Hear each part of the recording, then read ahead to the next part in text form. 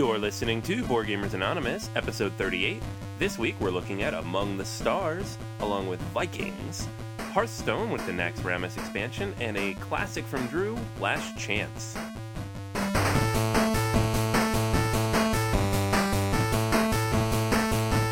You're listening to a proud member of the Dice Tower Network, dedicated to bringing podcasters together for the greater good of gaming. It's sort of like Voltron, but with better lip syncing. Find out more at Dicetowernetwork.com.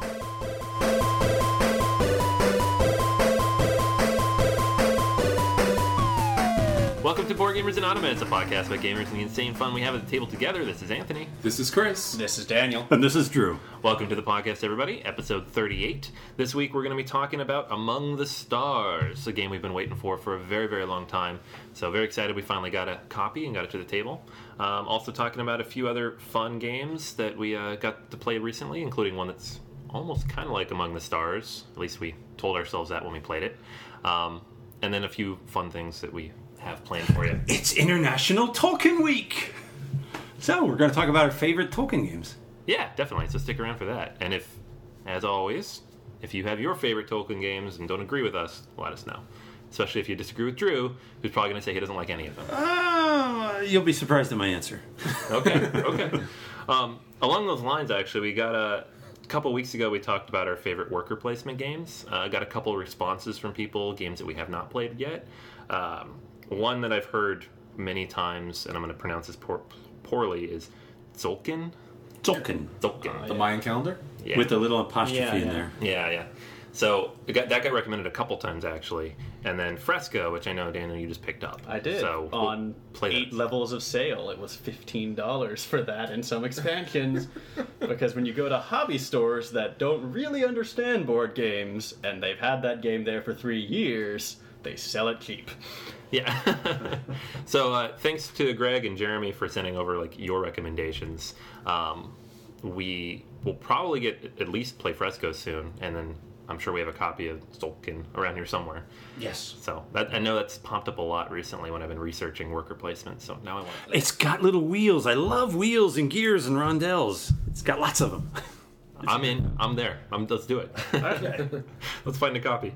All right. So again, thanks for sending in your versions of what you like. Obviously, anytime we have a question or anytime we're talking about our favorites, we want to know what yours are. So let us know, and we'll lead off the show. We'll tell everybody what you think, and it just adds stuff to our playlist. And we'll play them, which is great. Like Cyclades and Kemet, which were listeners' responses too. Yeah, that was a user submission. So Thank you. Yeah. it makes it easier. We don't even have to have meetings then. We know what to review. We're here for you. makes my job easier. Please tell us what to review. But yeah, so that was a lot of fun. We're going to talk about Tolkien a little bit later. But first up, the news. Let's shout it from the tabletop. Yeah, we got some good news from the past couple of weeks. Gen Con is now a distant memory. Essen is coming up next month. That's probably the biggest news everyone talks about, is making plans to go to Germany. That's coming up, I think, October 16th through the 19th. Biggest news I can think of there, Z-Man always has a pandemic version available. They're going to be releasing The Cure, which flips the game around on its end. I love games like that. So there's also going to be a ton of other games. There's plenty of websites out there that are previewing what's going on. So read up, because you're going to be spending a lot of money next month. And one plan. What are your guys' plans for Essen? Well, Do you even know if anybody's going? Personally, no. actually, we know our friend Tom Vassell and Eric Sumner are going, so we'll get Dice Tower reports from there. But, if he has a big enough suitcase, I'm sure we can squeeze in there and, meet with the Jamans. That's something. And Seven Wonders Babel will be coming out at Essen, so I'm really looking forward to that that release, because we're big Seven Wonders fans. They've been talking about that for a while. Yeah. Yeah, there's a few good ones coming out. Rosenberg's newest game, too. What, the In the Field? Is that what it's called? Does it have farmers in it? Yes. Are they German? German farmers. It's a German farming game from Rosenberg. Well, a couple weeks ago we just had Farm Safety Week, so good time for Essen. Yeah. Yeah, bring out all these farm games and practice safe meepling. Interesting thing, recently they had a Scrabble championship in Sri Lanka that they talked about this kid, this 9-year-old kid who set a world record of Scrabble. I don't think any of us play it regularly anymore, but we all used to in our youth. 878 points in one game by a 9-year-old kid. That's insane. Yeah. I think I got close to 300 once. That's the best I've ever done. I broke 500 one time. Whoa. And you're a god. I took the little piece of paper and put it on the refrigerator. And I was playing against my roommate at the time, so he appreciated that. Every time he went to get his cereal and his milk, it was just right there. Kicked your butt. Man, how many 2-letter words did you use to get that? All of them. Yeah. That's my problem. I never use 2-letter words. I mean, that was with 2 bingos. That's, you have to get a lot of 7-letter words if you want to score that much. You know what really frustrates me? This kid, among all his bingos, he had the word headers. Headers. ADEEHRS. Who would, we'd kill for that kind of combination. Sure. Yeah. In Iraq. God, you got to be lucky sometimes. But then it's still placement, though, because that word is worth, 10 points? Yeah. And if you don't get the bonuses. You got to get the 50 and then... So it's a 60-point word if all you do is drop it on the board. But if you find the right place for it, it could be a 150-point word. So it's true. Timing is everything. And the competition must have been heavy, too. So it wasn't like somebody was just setting him up with, no good spots. These people were trying to beat him, too. Yeah. So that's pretty impressive. Yeah, he got a triple word score and a bingo out of Gruntles. Whoa. Gruntles. Yeah, wow. Kid was smart. Next bit of news, Playdeck is releasing an organized play system, cross-platform. Now, Playdeck, they have apps for Ascension, Agricola, Summoner Wars, Can't Stop, a whole bunch of really good games. Organized play on our apps. Do we play many apps? I play online on the computer, but I don't have a lot of board game apps. I go in and out. If there's a new one, I'll play it obsessively for a month, and then it'll kind of fade away, because the online play is always a little meh, and the AI is always a little meh. So, I played Lords of Waterdeep nonstop for, a month, and then it started to make me mad, because the AI is really mean. I honestly find the whole idea a little bit less than appealing. The reason I like to play board games, as opposed to the enormous number of video games that are already out there, is because I like the face-to-face interaction, I like spending time with my friends, and I like to not have a screen there for a little bit of the day. And so trying to push to apps, there's something nice about that. It gives another play dynamic, but it also means now it's competing for my time against multi-million-dollar video game projects with massive online communities and far more dynamic gameplay.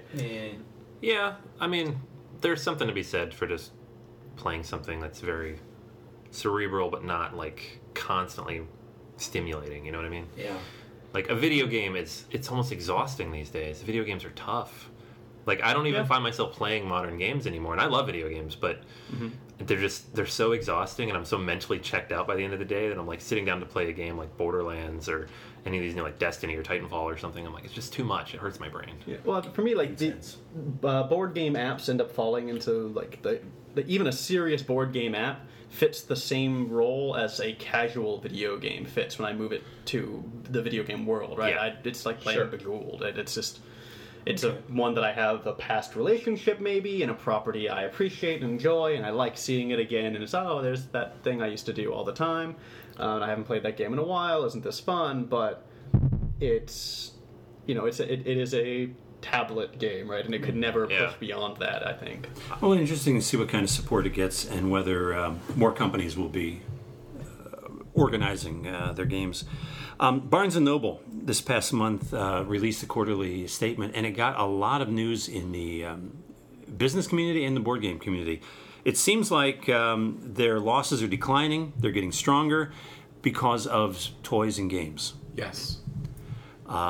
Their games and toys are now 23% of their revenue, and their sales are 20%, and they've been double-digit for the past year. Is the gaming community keeping Barnes & Noble alive? I think mothers of young children are keeping Barnes & Noble alive. Have you been to Barnes & Noble recently? Yeah. I'm there all the time because I have a 3-year-old, and that's exactly why they're still alive. But to be fair to Barnes & Noble, too, they're making a lot of efforts. I'm very impressed with what they've done. If you were in Barnes & Noble at all over the summer, You saw like their pop culture week thing that they Yeah. did for like 8 weeks. They brought in rare toys from like Comic-Con that you couldn't get anywhere else. They had events, they had signings, they had special, sales on things. I saw kids dressed up as Ninja Turtles one day. My son's there like at least once a week playing with the trains, and maybe every other week we bring something home. I don't know about the board games themselves because they don't, like, I've never seen an organized play event. Not even on the Magic level, like the easy one. Like, they could easily make money on that, and I don't see them doing things like that. It might be around the corner because they're doing a lot more of these kinds of events. A lot of the stores have the square footage. They certainly can devote some to it. I think over the last couple of years, I remember first looking at board games, and you come across them at Barnes & Noble. The board game selection has, at least from my kind of wanderings, has been at least cut in half, if not more. There used to be 2 huge sections, which these are party games, these are family games, and this is strategy games. And what's happened is it's really shrunk greatly. They have a lot of these Lego architect kind of stuff, and they have the pop figures. So other than the big sales where they bring in games to kind of throw them on the clearance rack, it's shrunk a lot. I think the toy portion, like Anthony was saying, the kids' toys, because sometimes you want to go to Barnes & Noble and just walk around and look at all the books and maybe read something here and there. The top floor of our Barnes & Noble was just cut away, and now it's all toys. We lost a lot of books, from that section. Well, the books, I guess the books were headed out the door anyway. The only way they could survive is by branching out. What was interesting is the toys and games is being taken over by toys now. Sure. Yeah. Who knows? Maybe they'll stick with the games. They like you said, they put a lot of games out there, clearance, they sell. They could build a loyal following if they just cultivated gamers. I think so. And I think anybody who goes to a local game store knows the only way those stores survive is if they have a community and events and organized play and bring people in and have signings and release events. Barnes & Noble has not done that at all with the gaming community. And I don't know if it's something they've looked at and decided the money's not there, or if it's just they haven't gotten that far yet. But it'd be cool if they did, just to see what happens. Yeah. I mean, when I was a kid, the Books A Million down the street had a Pokemon League, and that was the height of their sales every week is... parents would drop off 40 some odd children at the store with $20 a piece, and they'd all just run right to the register, buy everything they could get, and this massive surge, right? They still sell games. It's interesting. I still see messages once in a while about, Books A Million, got this game, got that game. So really, they're worth checking out. Yeah, they do have still games. Around. Yeah. I felt like they seemed to keep closing rather quickly. Publisher news. Czech Games Edition, CGE, announced that they were severing their ties with Z-Man and Rio Grande. They're going to be releasing their own games in America from now on. That's the company with designer Vlada Chvátil. Am I pronouncing that right? Sounds right. Galaxy Trucker Through the Ages. I guess they realize they're creating enough good games. They don't need us. Is this another salvo in the Europe versus USA war? Yeah, I mean, who is it? Trevicek just did the same thing with Portal, right? Yeah. Like, they just took back Neuroshima Hex from Z-Man. They're going to start publishing that on their own, too. Well, so it's also just easier to publish, as the infrastructure gets bigger and bigger and bigger and stronger. Handling distribution on your own becomes an easier and easier thing to do. So I don't know if it's so much a new salvo in the war, but it just means that you don't have to have these international partnerships as much, right? The same thing could be reversed, right? American companies that have partners in Europe to distribute there could start distributing on their own. And we talked about this previously too, how designers are usually using Kickstarter basically for their complete distribution of their games. Yeah. They're skipping over the game stores completely and just sending to the customer. The established companies are doing that more, definitely. So it's interesting to see the changes in the publishing industry. And finally, one more thing I thought was interesting news. It's another quarterly thing. GameCrafter always creates a board game challenge. So the news is you have until November 17th to put in your submission. It's a time challenge this time, where you have to create a game that uses time as a resource. What's interesting is they really tailor this. They say anybody can submit. Go ahead, throw your ideas. However, you also have to have it ready to publish. Sure. You have to have the artwork. You got to have everything all. But it's a lot of fun to noodle with. How would you create a game that uses time as a resource? Because they said no timers and no turn counters. Wow. So what's left? All I could think of was this. I thought of this game called Tamsk, two-player abstract, where the pieces are actually little sand dials, but those are timers. Sure. I can't think of any other game. That's a complex challenge. Well, you'd have to get abstract with it. Like, time can be a resource if time is just a resource, not actual physical time. Yeah. Time could be like a worker placement game where each hour is a worker. So if you have 12 hours, you have 12 workers. If you spend those workers, you spent your whole time. Could be like a manufacturing game. Well, a manufacturing game, I was thinking where different actions take different amounts of time. Like you can try and shortcut a process, but it'll eat up more time, or you can do a lot of individual steps at it. Yeah, well, like a game that where you try to make the most efficient build process without quality dropping below a certain threshold or something.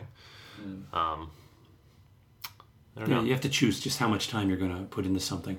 A lot of those pre-programmed games where you're picking actions in advance and then laying them out and they kind of take effect. Robo Rally.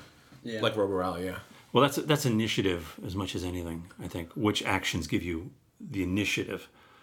RPGs do a lot of time resource, I thought, through initiative and through, some actions take longer than others. You want to cast a spell, well, you got to wait a minute.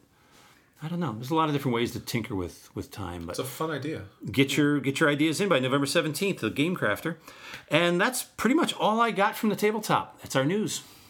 Awesome. All right, so next up we're going to talk about, we're going to throw it to Chris, and he's going to tell us what's going to be on Kicking the Habit this week. Kicking the Habit.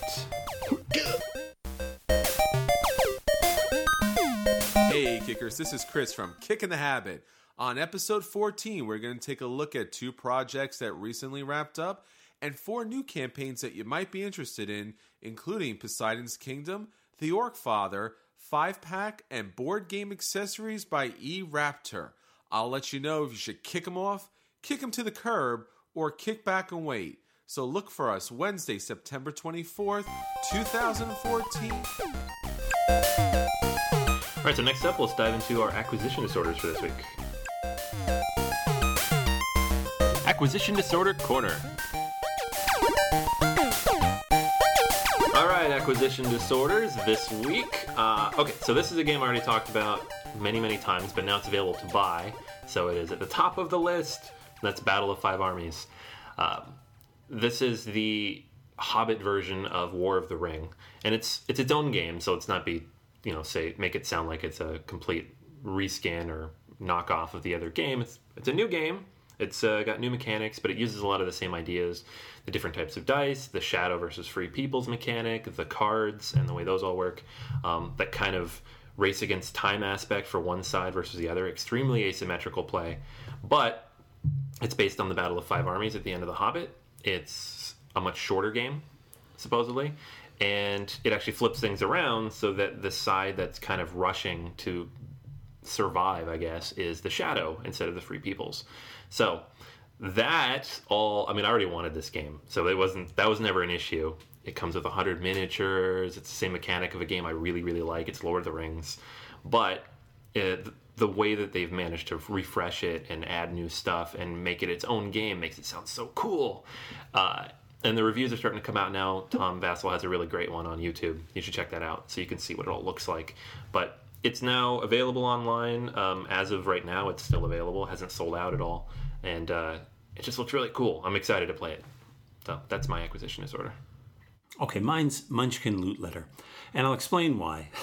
I've always played Love Letter with the original set. I don't go in for all these various skins, but I also love mashups, you know that. And Steve Jackson Games and AEG got together and decided, let's put the artwork from one onto the gameplay of the other.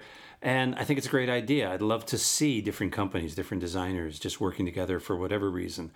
And I love the artwork. I know not all of you guys are crazy about the Munchkin gameplay, but the artwork's always funny, great to look at. And I think for me, Love Letter would have a longer shelf life with the Munchkin skin on it. Yeah. So I'm looking forward to that. Yeah, John Kovlik can do no wrong by me. I love his artwork. The new Cash and Guns that just came out. Not a game I ever thought I'd want to own, but with the new artwork, I'm like, oh, maybe I'll pick this up sometime. Yeah. So, yeah, he's a cool guy. We met him at PAX, too. He was really nice. Absolutely. Yeah, great.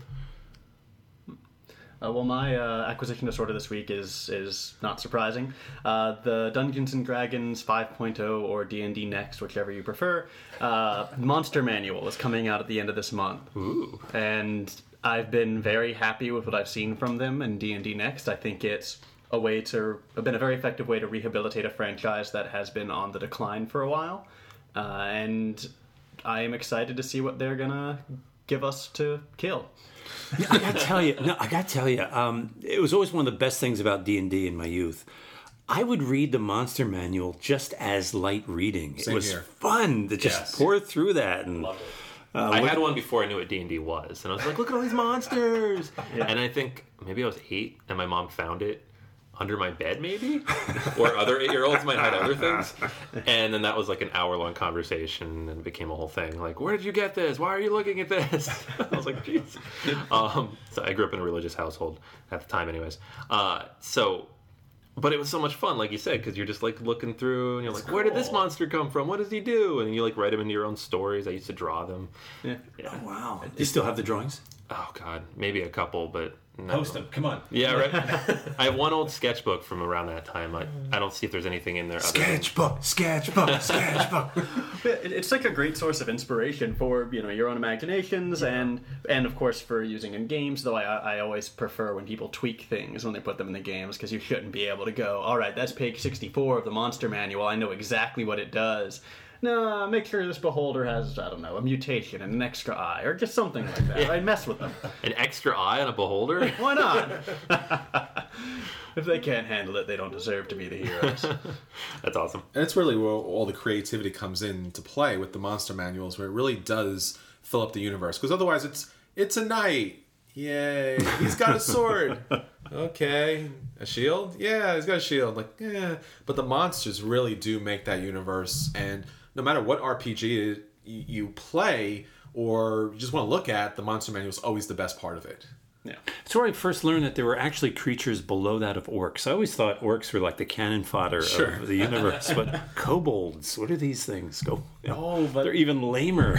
I can't remember the guy's name right now, but there was a DM who ran a bunch of kobolds under the command of essentially as actually intelligent creatures who fought with strategy and in formation with shields and spears, and they destroyed the player party. Just absolutely destroyed them because they marched in formation. They put down their shields to protect from incoming missile fire. They launched their spears out, and Like the Spartans of the kobolds, right? that's Nasty. the thing. You gotta Wow. remember that most of the quote unquote weaker creatures in D&D, a lot of them are sentient and intelligent. Sure. And they're not going to fight like monsters, right? They're going to fight more and more like people, more and more like humans. Very cool stuff. So for me this week, what I'm really interested in is Sentinels of the Multiverse, but on the iOS or Android. This has been talked about for quite some time, but they actually have a release date now for October 16th. Now, if you haven't played the Multiverse here, basically it's a co-op game in which each player gets a superhero character fighting the villain in an environment that also has effects in the game, and that character and his special deck kind of plays out uniquely in comparison to other characters. So this is your kind of standard co-op superhero game, but honestly, for me at least, it's one of the best. So you'll be able to pick this up for the tablet, not for the phone, but for the tablet, and it's going to set you back about $10, which is a little expensive on that side. Yeah. And there won't be any in-app purchases for this game. So you'll get 10 heroes, 4 environments, 4 villains, and they're talking about in the future having expansions because Sentinels has a multitude of expansions, no pun intended. And they're also saying for the first 5,000 people who pick up the app, you will actually get a physical copy of the Super Scientific Tachyon promo card. So it's something. So, Sentinels is really good. The company's really good about this, greater than games, that they really want to kind of keep giving you promos. And the promos are actually really good. I mean, they're, usually when you get a game and you pick up the promos, like, this is just another color, this is just another variation. The promos are really sought after. Anthony and I, when we were at PAX East, and they were having a fundraiser for charity for the promos, I'm like, hey, let's stick around. Maybe we'll pick up one or two for $5 or $10. And it was like, first bid, $25, and then $50. And we're like, no, we need to go. Because they were going for like $100 or on each, which is great for charity. But this looks good. Usually, for me, when I see these in-app games, I want to wait on them because almost, kind of, it's kind of hard to say, but usually they go on sale and they kind of go on a massive sale at some point. So if you're a fan of the physical copy, you're probably going to pick this up early to see if you have a shot at the card. Everyone else, you probably want to wait so we can, pick it up for maybe $7 or $5, or maybe a year from now it'd be 99 cents, which is always great about these apps. So kind of gauge your feel for that, but it's something you should take a look at. That's cool. I like this idea, and maybe some people don't, but I like the idea of if you're going to turn your game into an app, incentivize people to buy into that. Yes. Like Boss Monster did that, and that's how they got me on the Kickstarter for the iOS. Same here. Is they got me to pay $20-something for an app because I get like 15 cards out of it. So True. And it's pretty cool. And it's if other people did that, they'd get less flack, I think, for building apps, at least from me. Some people maybe not. So if you're going to buy into, if you want to buy into that, if you already have all this cool stuff for a game, like Sentinels people, then you're like, all right, well, I guess it's not a big deal. I can spend the extra money. One card, I don't know. I don't actually own the game, so I'm not going to spend $10 for this app. But if I did, like with Boss Monster, I paid the extra to get my physical cards. So it's a cool idea. So that's all the acquisition disorders for this week. Next up, let's talk about some of the games we've been playing lately. At the table this week. All right, so at the table this week, let's take a look at some of the games we've been playing lately. Daniel, I know you've been playing something that I've been playing a lot lately as well. Yeah, I've been playing a lot of the Hearthstone, especially with the new expansion, trying to get used to the new cards and the new meta. And just as I was starting to get used to it, it's about to change fundamentally with a dual announcement of card changes. One is that Scavenging Buzzard is going to go up from a 2-1 to a 3-2, and from being 2 cost to being 5 cost. Yep. And then Leroy Jenkins is going to move up from being a 4 cost to a 5 cost, which is, I think, going to have pretty significant consequences for the meta, primarily targeting hunters, which is about time, because hunters have been consistently overpowered for most of the history of the game. Yeah. So it'll be interesting how this all plays out. I love hunters because if you ever played World of Warcraft, the same thing happened to them. Like they were overpowered for a very long time, and then they got nerfed, and they were overpowered again, and then they got nerfed, and then they were overpowered again. Paladins too, but not so much in Hearthstone.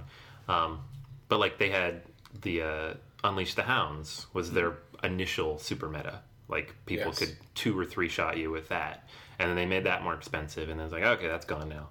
And then the new expansion came in with the Starving Buzzard, and they're like, now that's going to kick your butt. I'm like, no, not anymore, okay. So I like playing Hunter, and none of this stuff really matters that much to me because I'm not that level of a player that I'm playing these hyper meta games. But it's funny to see them like waffle back and forth because the base mechanic of this class tends towards being overpowered. It just does. Yeah, I mean, with Starving Buzzards getting more expensive, it does mean that one of the things that powers almost every single Hunter deck, which is that massive card draw you get from playing Starving Buzzards at the right time, that's going to be much harder to attain and just as hard to keep. Yeah. I mean, a 3-2 is not much more durable than a 2-1. Yeah. And by the time you can get it out, for the cost that it is, it's easy to kill. Yeah. But, I mean, there have been so many times when I've seen people do the Starving Buzzard, Unleash the Hound combo, and it's like, well, they just drew 6 cards and got 6 1/1s, that you shouldn't have had 6 cards, put creatures on your field in the first place playing against a hunter, but that's your own damn fault, rhetorical person I made up. But he knows who he is. Because not only do you lose field control, almost certainly, but just that is way too effective for any one card play to be, and they gain a massive card advantage. It's just game-breaking. And I actually kind of mean it this time, right? It's really, really imbalanced when that happens. You're allowed to say game breaking when you're talking about an LCG or a CCG in this case. Okay. Yeah. I'm safe. I mean, you know, in fairness, there are ways around it, and a smart player will avoid that situation in the first place, right? You'll keep 3 or 4, no more than 4 creatures on the field at any time. Probably less than that if you're fighting a hunter, because you know they're going to do that if you overcommit. But it is still an absurdly powerful combination. Yeah. Yeah, and I actually played a little bit of this during the week. Wasn't able to get out of the house at all this week, so like that'd be like my 20 minutes of cooldown time at the end of the day. Mm-hmm. But still working my way through the new dungeons, the next Ramus stuff. But yeah. So it's great to see that they're nerfing stuff before I even really unlock it. It's great. I mean, the biggest question for me right now, since I have a gold Leroy Jenkins, and they're changing that card, and every time they change a card, they allow you to cash it in for full dust value, right? What it would make to create that card. And it's not a massive shift to Leroy Jenkins, but that slight price increase is enough to reduce his efficacy to the point that he may no longer be the uncontested champion of the legendary cards. And if I disenchant him, I can get 2 legendaries from him. They just won't be gold. I could even get another Leroy if I wanted to. So maybe I'll have to do that. Yeah, I would do that. Yeah. But who do I put in there? Who do you play?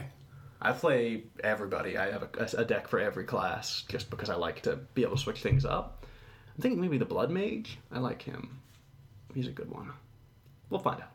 If you have any suggestions about what legendaries I should craft in the new meta and give your predictions for how it's going to play out, let us know. Yeah. And the one cool thing, too, is Blizzard basically said, we're not going to make any more changes to the game this year. Yeah. So once these 2 changes are in, that's it until at least January. Mm-hmm. They're not going to be shuffling anything else on us for a little while. So you can set your meta and do whatever you want to do and destroy people, and you'll be fine for at least the next couple seasons. And I know this has been some talk about this on BBG. This is never going to be a physical game, right? I don't see how it could be. No, there's way too many things affecting way too many things, and it's definitely designed as an electronic game. Yeah. But what about if I said money? Did I mention money? Oh, money. Yeah, see what I did there? Well, see, in that case, I played the money card. It's golden. Yeah. Let's not forget Activision's involved here. Yeah. I mean, Blizzard already has a number of World of Warcraft physical games, right? Mm-hmm. So, but they're all out of print. Really? Oh, yeah, that's right. Are there any in print right now? Is the CCG out of print? I think so, yeah. Oh, wow. They discontinued it last year. Oh.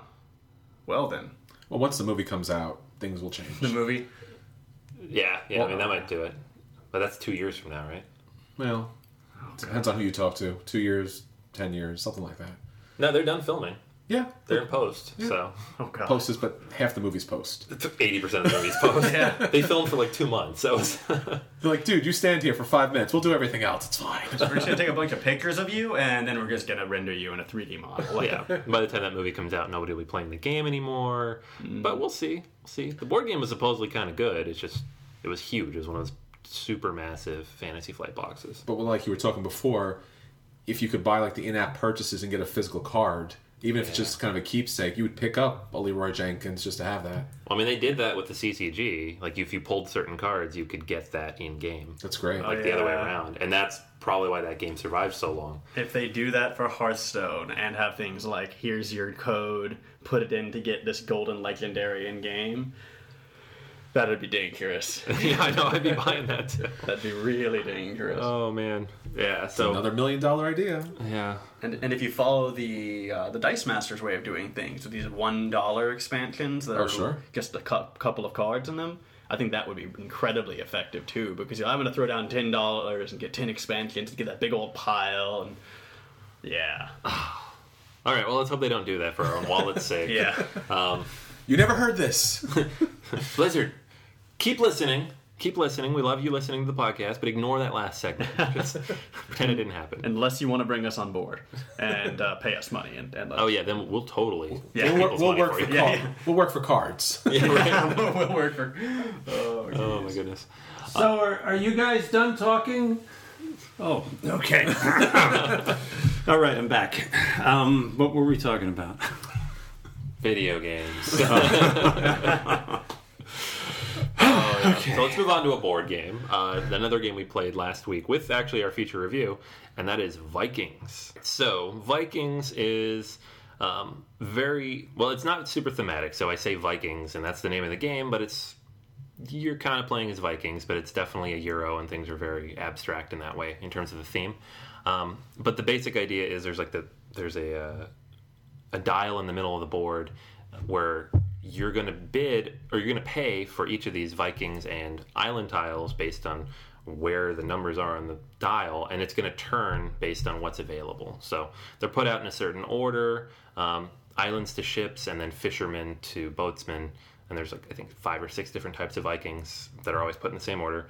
And you can pay whatever you want if you really need a certain island or a certain Viking type, but there's also one always that costs 0, so you can get it for free.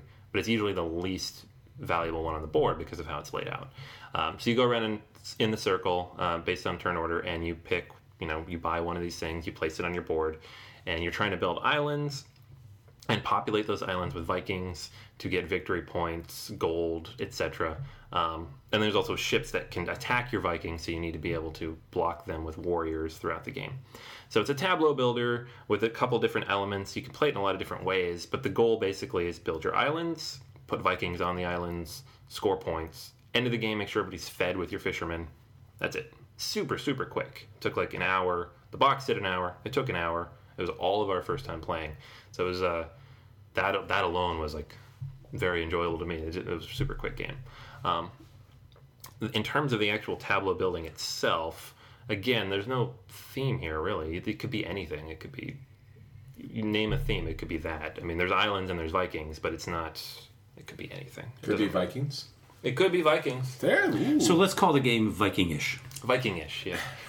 Yeah, calling it Vikings and not just like something related to Vikings, it makes it like you think it's going to have attacking of some kind, and you're basically playing solitaire. You're not going to interact with each other at all.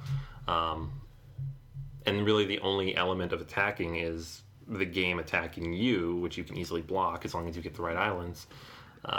It's just a game of you have too many choices and not enough meeples to, not enough turns to make those choices. Sure. So you have to make tough decisions. The basic rondel is all about the decision. Do you go for the cheaper, less desirable, or the more expensive, desirable? The combinations of tile and meeple is great too. I love that. Forces more decisions. Because you can't always have what you want, so you have to make compromises.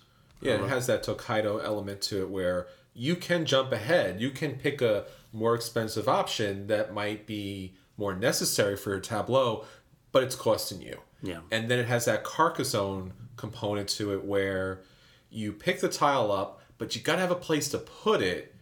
And depending on where you place it in your tableau, it has different effects. And then when you're taking that piece, that tile, you're also taking a meeple of a certain color, and that color affects your gameplay too. So there's a lot of different elements where maybe the island's not great, but the meeple's great, or maybe the meeple's great, but the island piece isn't great. And trying to figure out where to place those in your tableau, because you might want to build for victory points, or you might want to build for defense. And other people could see what you're building and therefore take pieces that you might need. So it has two kind of interesting mechanics, and I liked it. I got to be honest. Don't be honest. I have to. Don't be honest. These are Vikings. They're going to be upset with us. Even before the game ended, I said, I got to play this again. I realized there's a lot of different strategies to try. What I did wasn't working. It's like, I want to do this again. And that's a good thing for a game. That's the Viking in you. Yeah. It brought the Viking out. The cool thing, too, is literally everything comes out randomly. So the tiles, there's 72 tiles, and those are going to come out completely randomly. You'll split them up into 6 piles because there's 6 rounds. But you might get 8 ships in the first round, so everybody gets attacked, or you might not get any ships till the end of the game, so everybody has time to build up their warriors. You might get all one side of an island, which is really hard to build because you don't have any openings for that, or you might get all the other side of the island. And there's different numbers of tiles, obviously, so it's not like you know it's going to be there at all times. The Vikings themselves are drawn out of a bag, and there's more than you need, so those also are going to be random throughout the game. So maybe you'll have one round where there's 8 fishermen on the board, and maybe there's another round where there are none. So like if you don't buy one when there's 8, you might not get one when there's 0. that's cool. It makes for nice replayability. I mean, there's a lot of randomness, and in that regard, it's kind of replayable, but it's also just kind of dull, or at least it seemed like that for me. To mirror Drew's comment, by the time we got through the first round, I was already kind of drowsy. I was just, all right, this is extremely dull. I don't see how, because there was no downtime. There was no AP problem here. You already looked ahead. You could see what your next move was. It allows you to keep moving the game forward. I didn't see any downtime. It moved so fast. Yeah. I like that. Yeah, it moved quickly, but the quickly moving things were boring. It's just being fast isn't interesting, right? If you can give me a whole bunch of decisions, but if they're all really boring decisions, that's not going to, interest me. Valid criticism.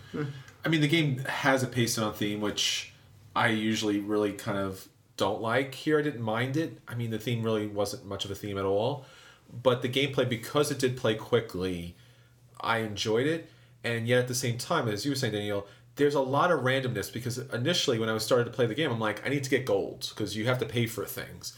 And since I was third on the the player turn, Anthony and Daniel picked up all the gold, picked up the 2 gold characters. So I was like, well, I won't be getting gold for any time soon, and had to pick up other characters. So it forced me into a completely different strategy based upon those things. And that happened a lot during the game. So you want to be good, but you also want to be lucky too. Yeah, I mean, for me, a lot of the mechanics of the game, they're well polished, right? You can tell, like, this is a very well polished example of what it is, but it is nothing more than that, which makes it so totally unexceptional to me as a game, right? There are lots of games with similar mechanics that are very well polished. There's just nothing additional about it. It's reliable. That's nice. It works. That's nice. But you put it next to almost any other game on my shelf, and I'm going to go, yeah, that one's, it functions, but that one's fun, right? But you don't own anything in this genre, so it's just you don't like this genre. That's not even a game thing. That's just... It's got a rondelle. I've not met a rondelle I did not love. That's, it adds so much to the game, I think, having the rondelle. So Daniel, how would you rate this and be surprising? I'm going to go with a dodge here. It's a game that if you put it up against almost anything else on the table, I'm not going to play it. I mean, if it's all you've got to do and you've run out of things to talk about, maybe throw it on the table there, but otherwise it's just not worth the time. It's not a lot of time, but it's just not worth it. Yeah, I'm gonna buy it. I think it's a good game. So Wow. Yeah, I think it's unique. I don't have anything else like it. It's quick. It's easy to teach. Took less than an hour. It's simple tableau builder. Nothing offensive about the theme. Just enough randomness to make it replayable. And I don't know. I had a lot of fun. So I also want to play it again, Drew. So we will play it again together.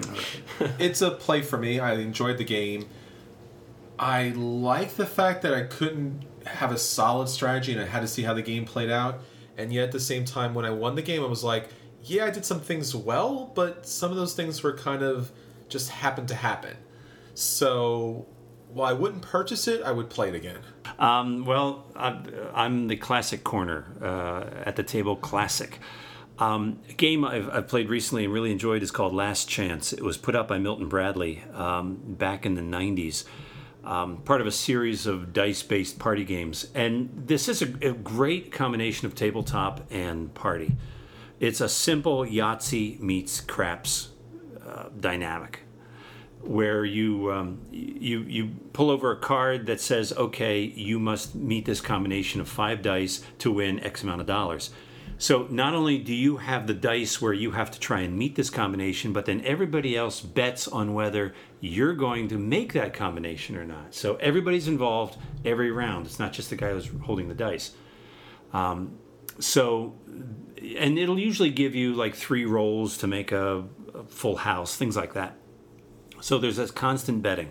And if you lose, then the person next to you gets the chance to finish out, and you bet again. You're bidding on those cards, by the way. So if there's an easy combination, lots of money, the bets are going to be high. Everybody gets a generous amount of chips to start, and these are good, heavy, solid plastic chips, not light flyaway. They're really usable in other games, too. That's what I like about it. Last Chance, it's the sort of thing Hasbro has not kept in print, but It's worth looking for at thrift shops. It's worth trading for online. Not only because of the high quality of components, but it's a party game. The times I brought it out with fun groups, everybody loves the betting aspect, and we're cheering whether you make or don't make the roll. A game that sustains a lot of interest. It's great at my table, and I'll bring it out again. Last chance. Awesome. Sounds like fun. Yeah. Classics. Gotta love them.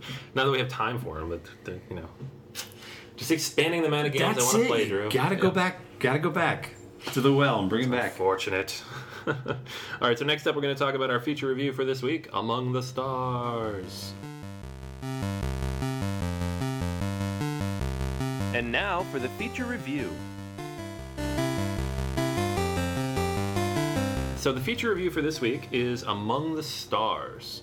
This game is originally printed in Greece, Artipia Games, and it's been on Kickstarter and Indiegogo and a dozen other things many times. So you might have had this game for a little while. Maybe you backed it this year and you've had it, or it's coming your way. This particular copy is the one released by Stronghold Games here in the US just over the summer. So it's the official US distributed release. So it's been out for a couple years, but this is like the first copy to officially be available in the US. And it's it's a tableau building game, but it has a lot to do with the space in front of you, and there's a lot of different mechanics to it that are a little interesting compared to some other tableau builders, especially if you've heard comparisons between it and Seven Wonders, because it's not really the same except for one mechanic. A very important mechanic, card drafting, but it's not the same type of game. So the basic idea of the game is you're going to have your main power reactor, and every round you're going to have a hand of cards. You're going to pass it around. You're going to be drafting them as you would in Seven Wonders. The cards in the deck that you're drafting from, there's different cards based on the number of players. It doesn't play as many players as Seven Wonders. It's 2 to 4, so it's not as expansive in terms of the different types of cards. And you don't have that 3 age thing, so it's all the same cards in the deck from the start of the game. But same basic idea in that way. There's also a few objectives lined out, kind of like Suburbia, where you're trying to build towards a certain goal, like the most blue buildings or the most green or the most purple, the most buildings overall. Those are kind of the objectives you could have. And then there are other power reactors that you can buy that you'll need later, because no one building can be more than 2 spaces away from a power reactor. So you basically need to power your whole station. You can't just build off it ad infinitum. But as you go around, you're going to get your hand of cards, you're going to pick one, you're going to turn them all over at the same time, you're going to build it, you're going to pay the cost, and you're going to resolve the effect of the card immediately. Unlike Seven Wonders, where you kind of add up all your points at the end of the game, in this game you're doing it as you play. And there are some cards that have effects at the end of the game. They'll be in yellow, but a lot of them will resolve immediately. So because of this, there's a little bit more AP, because you're constantly looking and seeing how close everything is and how many points you're going to get if you build this versus this. One card might be 2 points for every missile turret you get at the end of the game, so you're like, okay, now I need to build more missile turrets, that kind of thing. It also makes it so you want to pay attention to what other people are doing, because then you're going to want to keep those cards so they don't get the missile turret. A lot of things going on there. There are ways to burn cards because you need more money. You need power reactors, you'll burn cards to get those. There are also little energy cubes that will be on your power reactors that you'll use to power certain cards. Certain cards require those energy cubes to be built.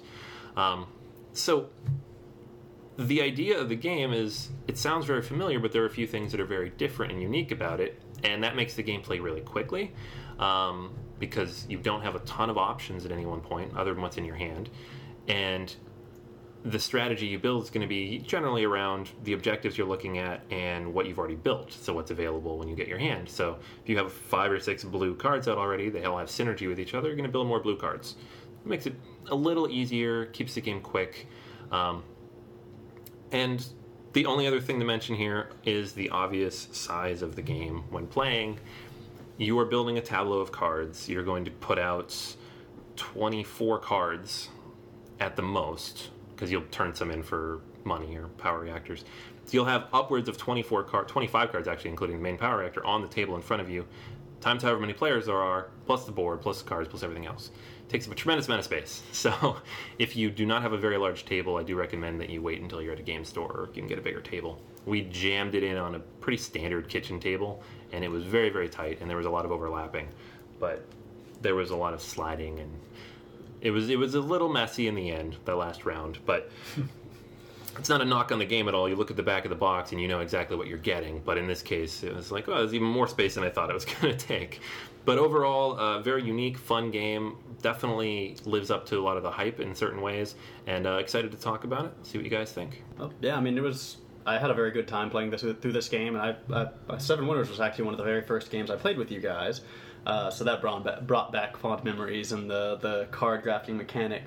I think you're right to say that the two aren't as close as some people have been saying they are. They're not really that related.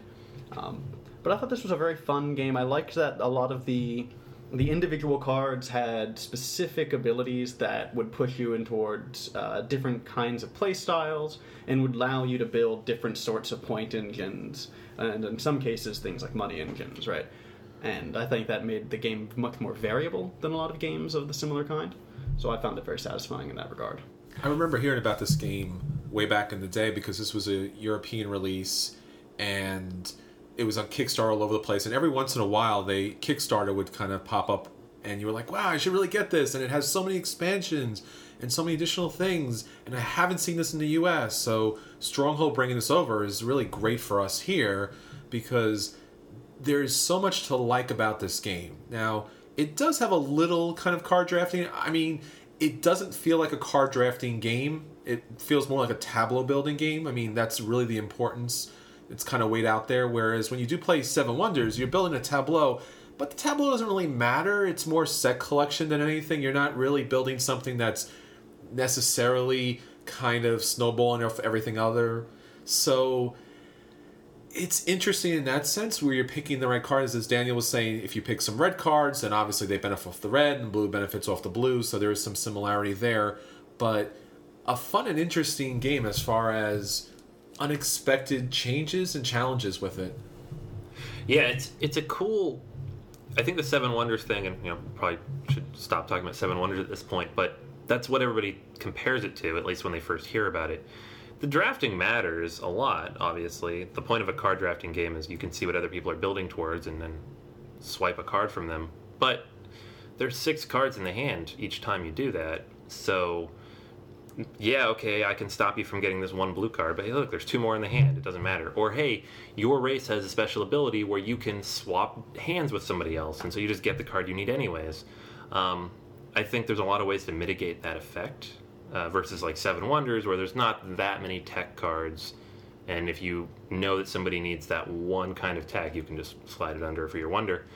In this particular case, it's definitely about your own tableau and building out how everything interacts with in your space. So it's very solitaire, at least in the base rules. And I should mention there is an aggressive mode. There's some cards you can throw in there to mess with people. We did not play that way because it's not the base game. But did you notice how we keep saying, well, we shouldn't be comparing it to Seven Wonders, and then we go ahead and compare it to Seven Wonders? It's unavoidable. I think that there is such a link between the two that we should have done a Among the Stars versus Seven Wonders episode, comparing the two. A lot of similarities. First of all, because Seven Wonders is far more intuitive. It's easier to pick up, and it goes faster. Believe it or not, it was easier for me to learn than this game, which has so much text and so many little details on the cards that force you to spend... It's more AP in this game, and I don't think you're going to get rid of that simply by playing it more often. And so it's not just the intuitive part, but the fact that you have to admit where you place a card...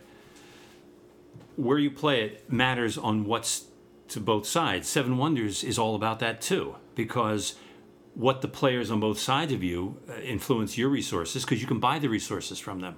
They already have that function already. The warfare, which not everybody likes about Seven Wonders, but the warfare involves players on either side of you. So that has that also.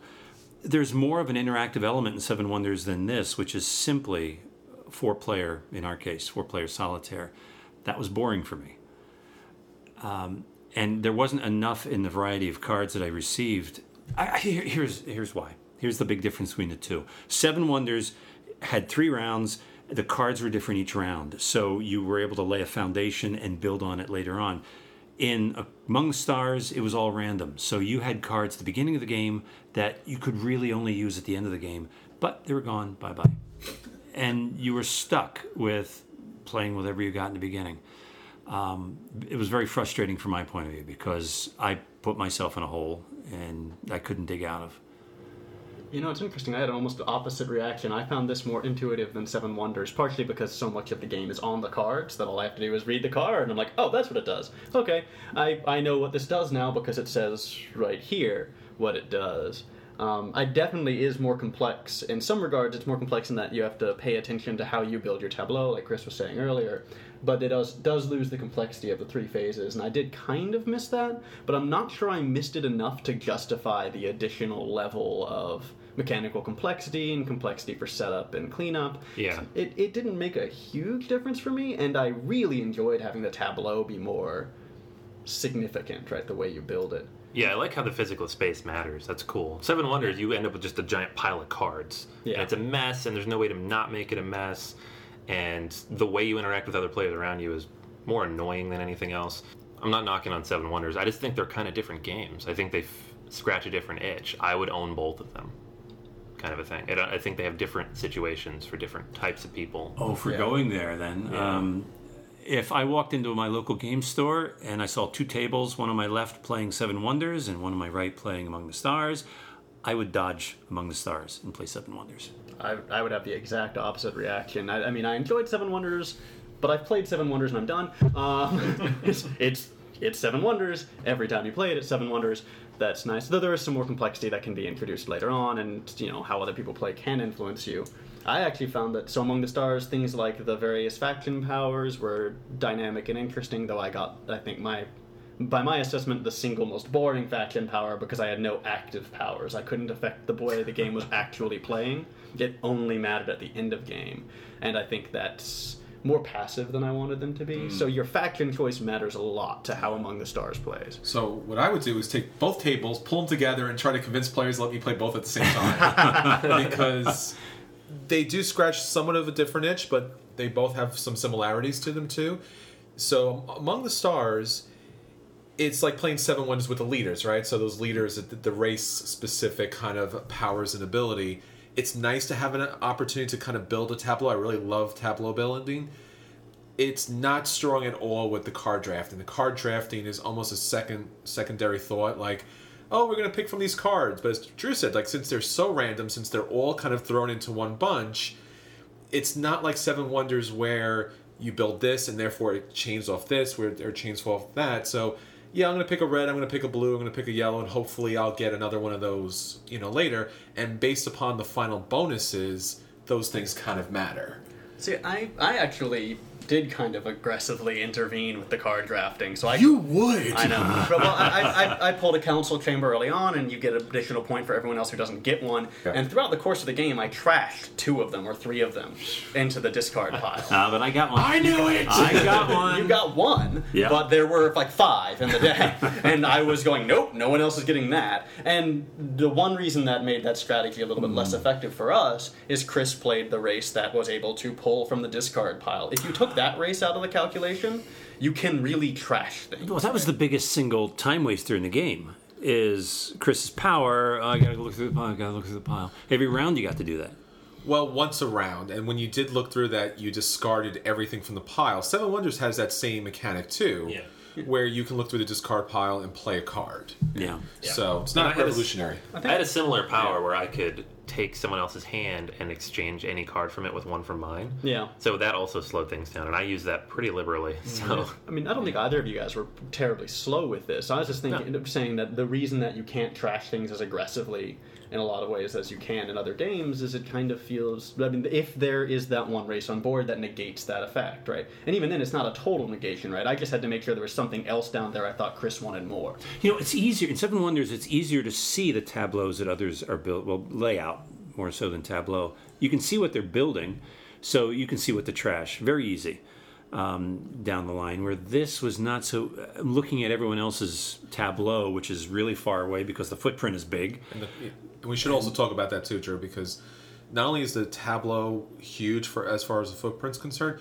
but the artwork which is nice and is highly detailed, is so vibrant and distracting that to look over at someone else's tableau is just blinding. Yeah, there's a lot of important information on those cards, but it's in such small print because... And that's interesting, too, because Daniel was saying, like, it's nice because you don't have to know the iconography, but it's hard because now I can't just look over and go, oh, yeah, that does that and does that, because I see the symbols on there. Yeah. I'm torn because I really like the individual art on the cards. I think it's way better than most games in its league, but it's also less iconic, right? You can't just look over and then go, okay, that's a red 3 or whatever, right? Yeah. There's some guys sitting on a park bench and some birds flying and by. You put it all together and it's very busy. Right, yeah. But each individual card, like, I was going to buy this game, like, I'd fly over to Europe because I love tableau building, I love card drafting, and I did not pick this game up initially, and I was hesitant on it because of the artwork. Mm-hmm. Now, just because it's bland in a way of, like, this special area does what? Okay, it's just a room with a couple of doors. There's nothing dynamic about it. I mean, there's some parts where a communications array looks like a communications array, or a laser gun looks like a laser gun. But other than that, it's just a random room that's just kind of blurry with the amount of color they throw into it. So it's nothing exciting or interesting for me, and it kind of drops it down a little bit. I rather enjoyed the art. It is art for a larger card, though. Like, it's art for... Yeah. It needs a bigger space for the amount of detail they put in there, and it's shrunken down so small it makes it either hard to see the detail, and it also makes it pretty difficult to identify other people's cards, as we've been saying, that you can't see very well. You can see the color, and if you get really good and familiar with all the cards, you can be like, all right, that's a turret, that's a turret, that's a turret. Okay, they cannot get any more turrets because they sort of scale with one another and have this cascade effect. But it would take a lot of playthroughs to get used to that. I think that was the only thing, too. They should have shrunk the pictures somewhat to allow more color around the edges, because where you have that final bonuses that pop up, it was like gold, green, yellow, and red. And I was like, he's got... Is that 3? Is that 4? You know, so then that you kind of count up. It's not bad. It's just... It would have done so much better if it had, I don't know, like either larger cards or different art. Yeah. It doesn't bother me too much. I feel like... a few times, it's drafting, so you see what most of these cards are at some point, and then you see it on someone else's tableau. You kind of almost remember what it is. The first couple times playing it, you're not going to know what every card is, anyways, in any game. So I don't think it's fair to say, "Oh, it's not all pure iconography." That's okay, fine, but there's a lot more variability in what the cards can do because of that, because it's text, like what you were saying, Daniel. Yeah. So I don't think it's a bad thing. I like the artwork. It reminds me of like old 70s and 80s sci-fi book covers. I thought it was pretty cool. I think, once you have like 100 cards out on the table between 4 people, it gets a little busy. But it didn't bother me that much. And I had fun with seeing what all the little different things are doing as you kind of build this world in front of you. Yeah, and I mean, the counter side to the whole they're not very iconic is for them to be iconic, there has to be a relatively limited number of functions in the cards, right? If you're going to represent them through distinct icons. And the fact that the cards are so varied is what prevents them from being iconic, and that's something I really, really like about this game as compared to other similar games, because I like that variety. I like that they have these really unique functions. All right, so I mean, overall, rating-wise, I'll start things off. I did pick up this game before I'd played it, but I'm very glad I did. I would give it a strong buy. I think it's, as a tableau building game, it's accessible, easy to teach, fun, quick. It only plays 4, and you do need a lot of space if you're playing 4, so that's an issue if you don't have that. It can play 2 also, but then you're going to be playing with kind of the robot player type thing because you're drafting. So keep that in mind.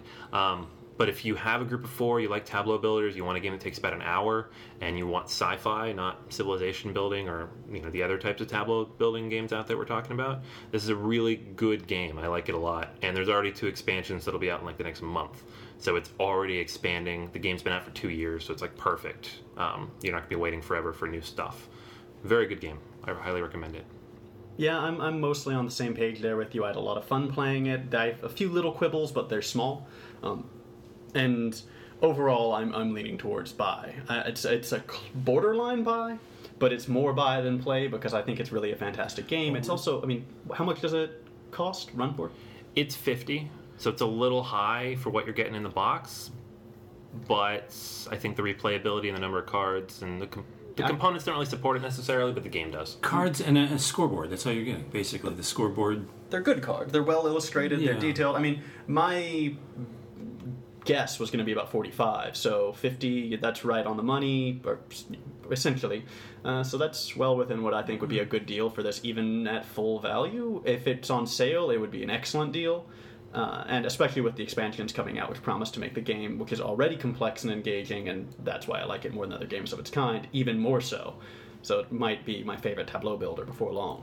I'm just going to echo everything Daniel said because I feel the same way. This game is a play with a trigger finger for a buy. If the expansions do add more to the game, I'm all over this. I'm going to buy everything that ever came out with this.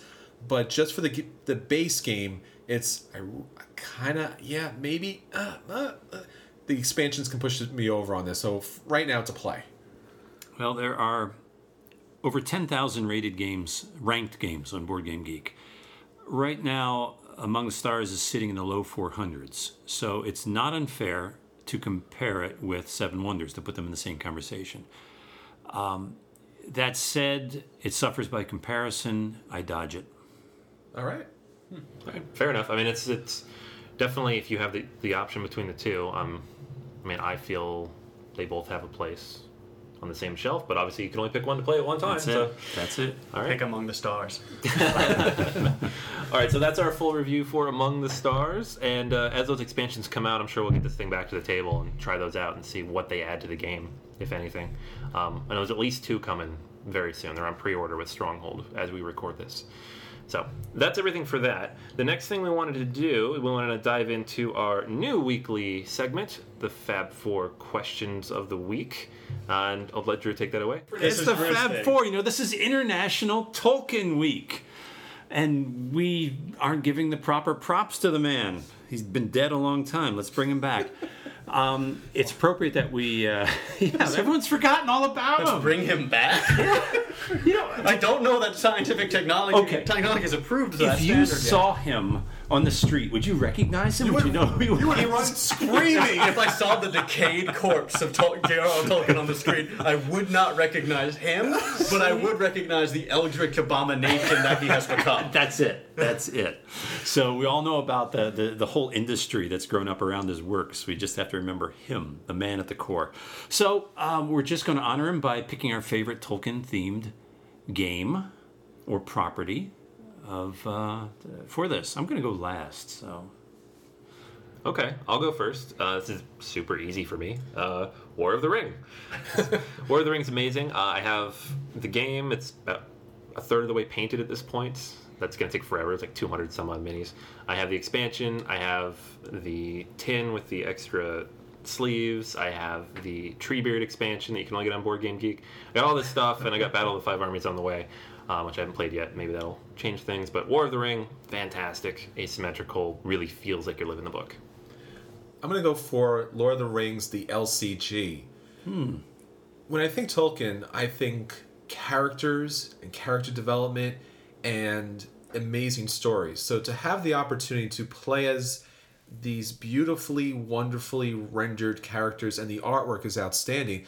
But in addition to that, to the LCG format, to be able to pick up a new adventure each and every time and say, I don't want to go down there. I want to go over here. I want to see what goes on here. And it almost plays out like a story, like Tolkien would really want. So for me, it's got to be Lord of the Rings, the LCG. all right. Chris, I think I've got a similar inspiration, but a very different conclusion, which is I like the idea of the narrative arc and the magnitude of the adventures one can have in a Tolkien-style world, and I think the single best game system for capturing that is Dungeons & Dragons, right? I mean, it was a heavily Tolkien-inspired system, and they wanted to call halflings hobbits, and then they ran into some legal problems, unsurprisingly, and it just has the ability to produce these magnificent epics, if you run them right anyway, these magnificent epics that you get to participate in. So, screw you, Mr. Bilbo. I'm going on an adventure.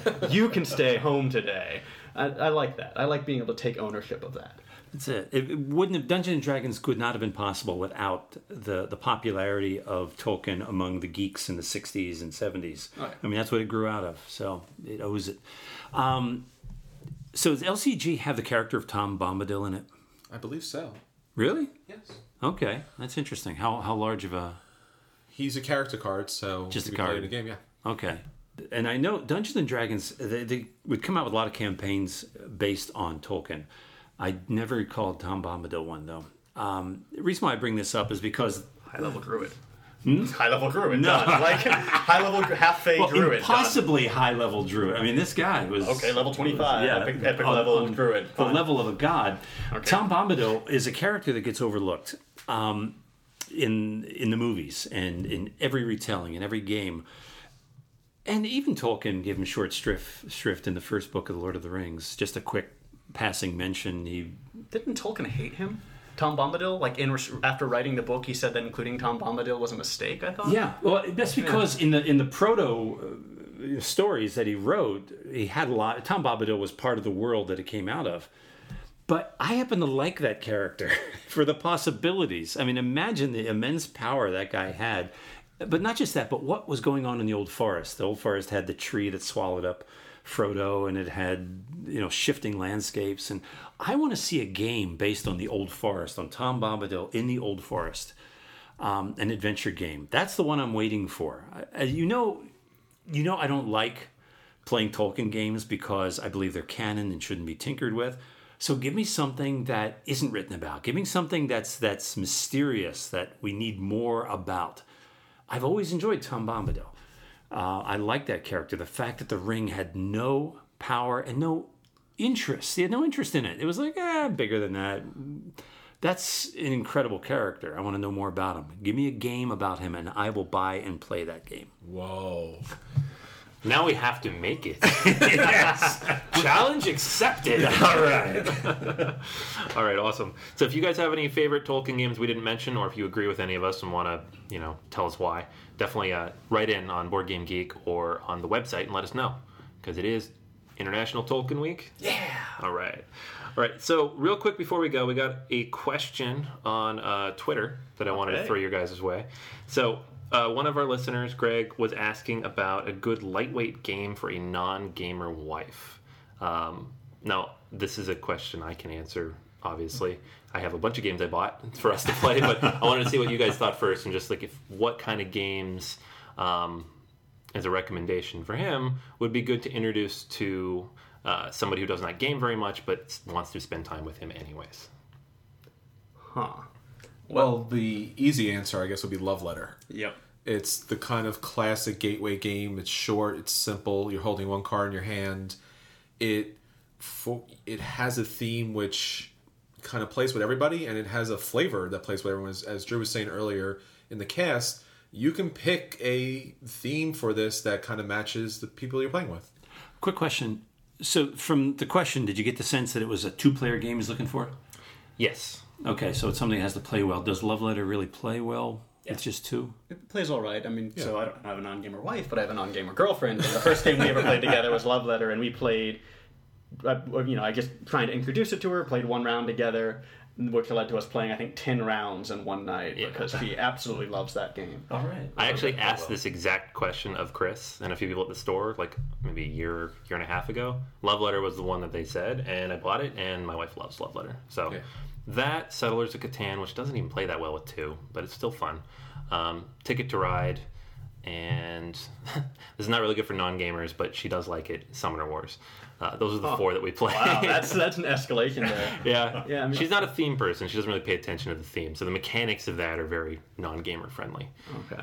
But yeah, I mean, the ones that I've had the most success with was Love Letter, Betrayal at the House on the Hill, but that really requires more than two players. It's very charismatic and friendly, but you have to have more than two players. Yeah. That's a game night with your friends. Yeah. And then she really liked Gravwell, which is an esoteric kind of weird game that doesn't get the amount of attention it deserves, because it's really fantastic. I think Carcassone's always a good choice for any entry-level game. That plays really well, too, and it actually has a two-player version of Carcassonne. So if you want the direct just two players, you can play that. And I think for any non-gamer, to start off with these just one or two tiles and at the end have this beautiful landscape in front of you, and you can really pick the expansions to match the game that you're playing with. Yeah. Three basic types of games to to introduce are abstracts, but cute abstracts like "Hey, That's My Fish." I would recommend. The second one would be Dice Game. I've always enjoyed Las Vegas. I think it's a great entry dice game that can play well with two people. And then a card game, Lost Cities. Even though that may be a little more strategic for beginners, it's easy to learn and a lot of fun to play. Super easy. What about Tokaido? I think Tokaido would be a good entry here. Yeah, that'd be nice. It's very charismatic, very friendly, both in appearance and in gameplay. And it doesn't feel like you're sitting down to a game, right? You're not gonna have to. But Takanoko has the cute little pandas. I think Who could resist? Takanoko could be another good call, but I think that one would not play all that well with Oh, come on. No, I disagree with you on that. You know what we should do? We should do a versus. I like that. Okay. This is the very first time we have ever said this idea. It has not at all been played.